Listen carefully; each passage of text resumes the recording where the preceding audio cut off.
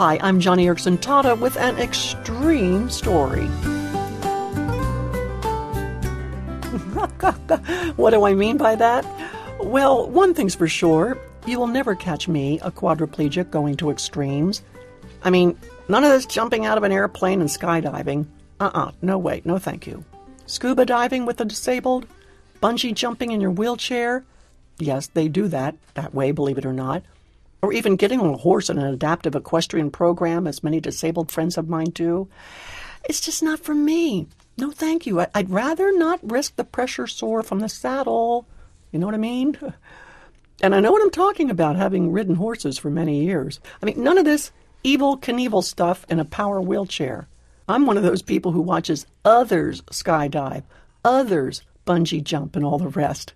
In fact, I was watching not long ago something on television called Global Extreme, The Climb of Mount Everest.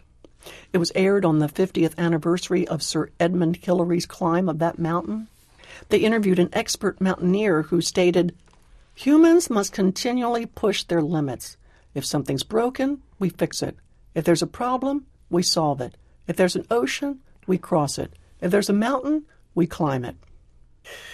I guess that's the motto behind all those extreme programs, extreme skateboarding, extreme surfing, extreme makeovers. That's the craziest extreme TV program ever. Maybe you've seen it or heard of it on the OWN channel. I mean, we're not talking a little bit of blush and an eye lift.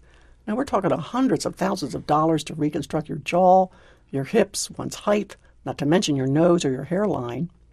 The model these days seems to be, if it's your body you don't like, design it. For me, that's like grabbing at technology as if it were a magic wand. Let's design our backsides and brains and breasts and broken genes and our babies all in one breath. Yeah, these are the days of extremes, which is odd, because the media hypes us as a global community, a community which has become smaller, where people with river blindness in West Africa might well be called our neighbors. So, what is the responsibility of the women who spend $450,000 on a new face and figure? I mean, what is her responsibility to that child with river blindness, or the little boy in Albania who will die for want of a few antibiotics? Our responsibility is not only to our neighbors, but to God. Hebrews chapter 4 says, "Nothing in all creation is hidden from God's sight. Everything is uncovered and laid bare before the eyes of Him to whom we must give account." Friend, it's a crazy world out there. And as a disabled person, I shake my head as more and more people, some of them fellow believers, they spend enormous amounts of money on reshaping their bodies. Friend, what we collectively do with our resources should be shaped by the needs of men and the mandate of God's Word.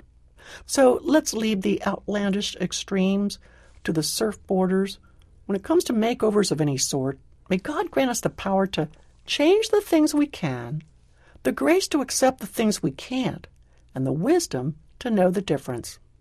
I'd like to hear from you if you agree with me on this, or if you think we ought to be free to use our personal resources in whatever way we choose. It's our credit card, not that of an Asian child with a cleft palate who will go through life scarred for want of a simple surgical procedure. Let me hear from you today on my Facebook page, or you can always post a comment on my blog at jollyandfriends.org. Whichever, remember, one day all of us will give an account, and I'm not being extreme.